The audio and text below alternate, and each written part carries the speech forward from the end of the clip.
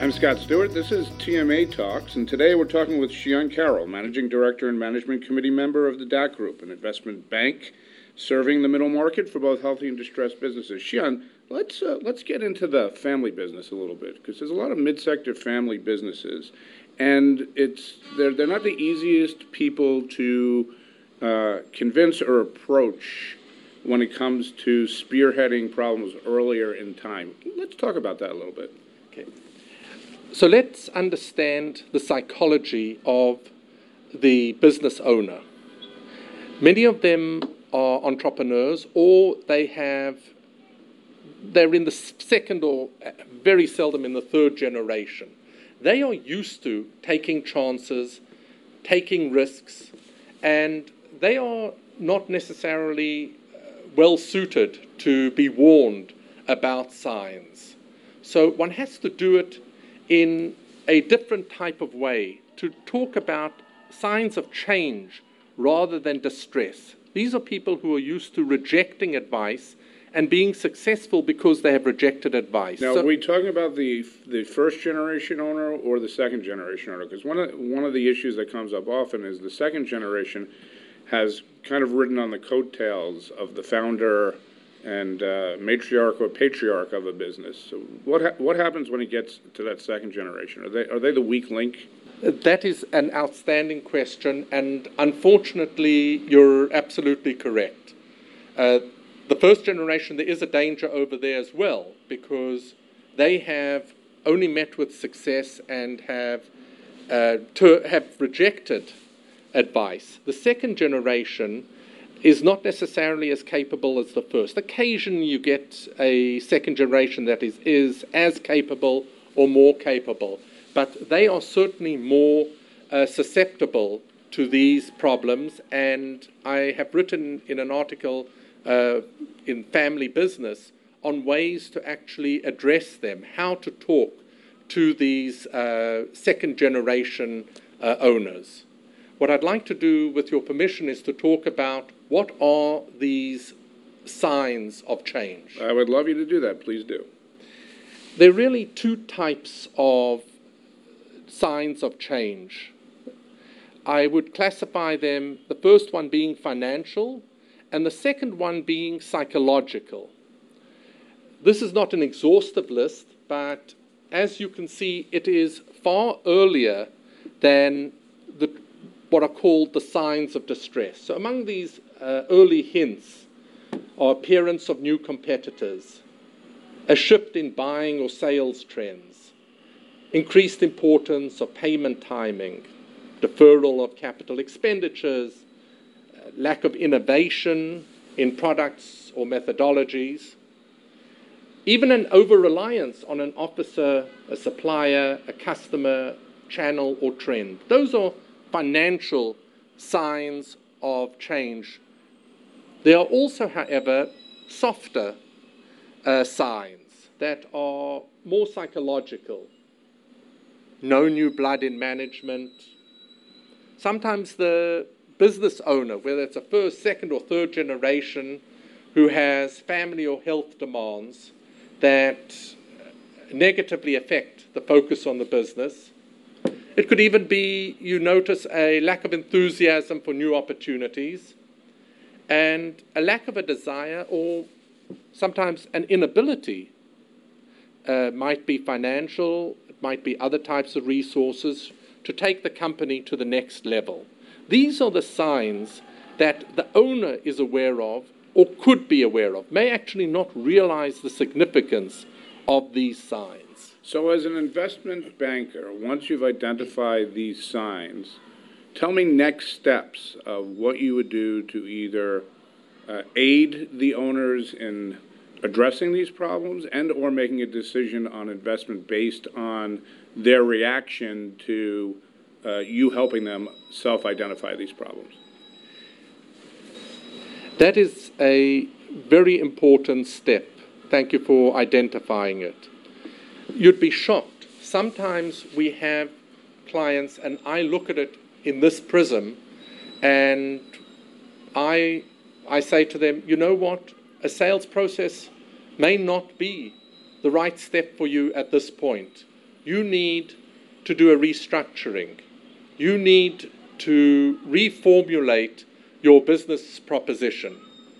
There are a number of alternatives, and instead of immediately going for one alternative, whether one's, let's say, a restructuring financial advisor saying, okay, bankruptcy, or okay, a full restructuring, or if you're an investment banker saying sales process, one can work with the client to show that there are many alternatives. It might be, for example, a hybrid. It might be saying to them, you need to take some money off the table and bring in a partner who can do what you can't do or you no longer wish to do. The advantage today is that there's so much money in the market that professionals can provide a wide variety of alternatives to a client. It's like, the person who only has a hammer. Every single object looks like a nail to her. We can't do that anymore. We should show the alternatives. And this is a very powerful tool for the client. It will provide tremendous value and enables the professionals to get involved and no longer be the Grim Reaper. Let me ask you a follow-up question. You mentioned something very interesting. Everybody knows that there's a lot of money out there, but there's a huge amount of sector volatility, and economic signs seem to be counterintuitive to the realities of what seems to be going on in the middle market. Is this confusing environment part of the problem and not the solution, particularly at the mid-sector business and particularly at the family business, where they feel that the economy is in such a strong place, even if it's not the reality, that they feel that they can weather the storm, so to speak?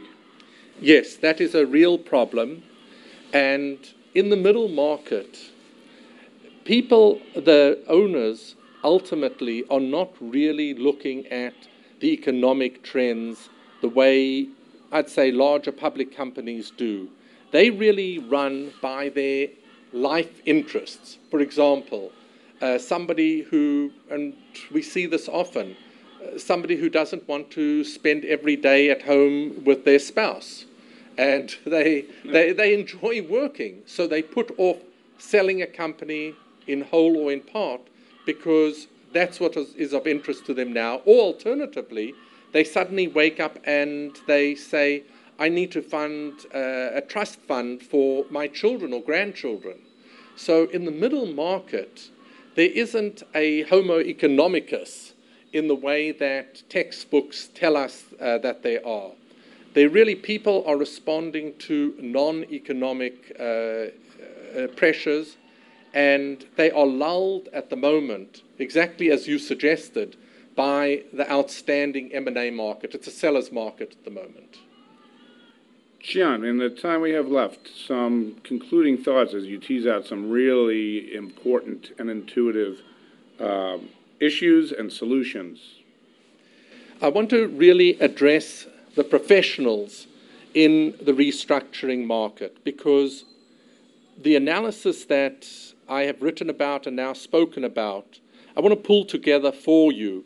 This gives you a role and an opportunity to get more business and to provide value to your clients.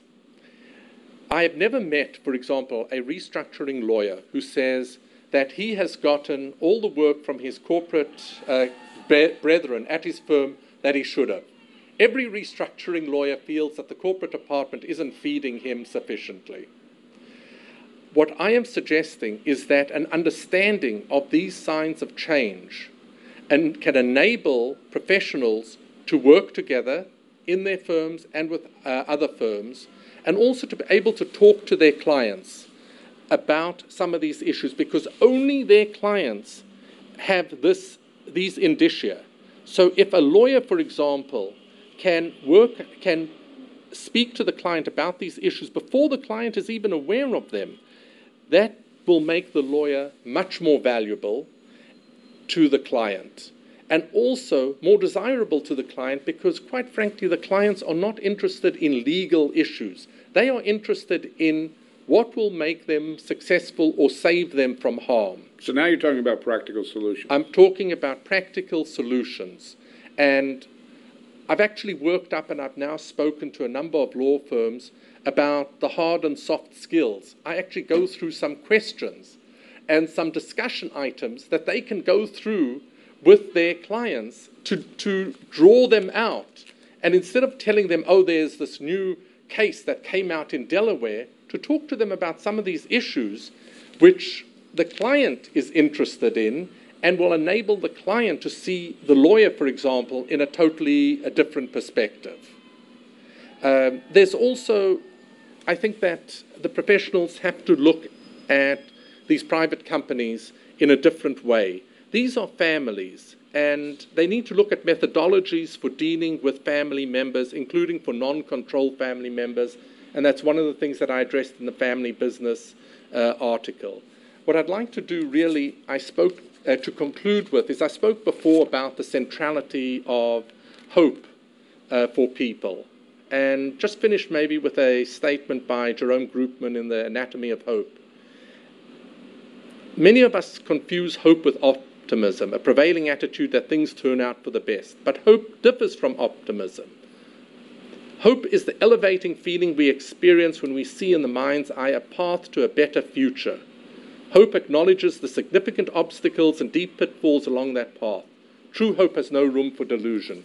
If we can offer as professionals hope to clients and professional clients, the professionals will get more business and we will have delivered true value to the clients. Shion Carroll from DAC Group, thank you so much for joining us today. Thank you for sharing your perspective of hope and a fresh perspective on restructuring in the middle market and the family-owned business. We really appreciate you joining us today. Thank you very much, Scott. I'm Scott Stewart. This is TMA Talks, where we talk everything TMA.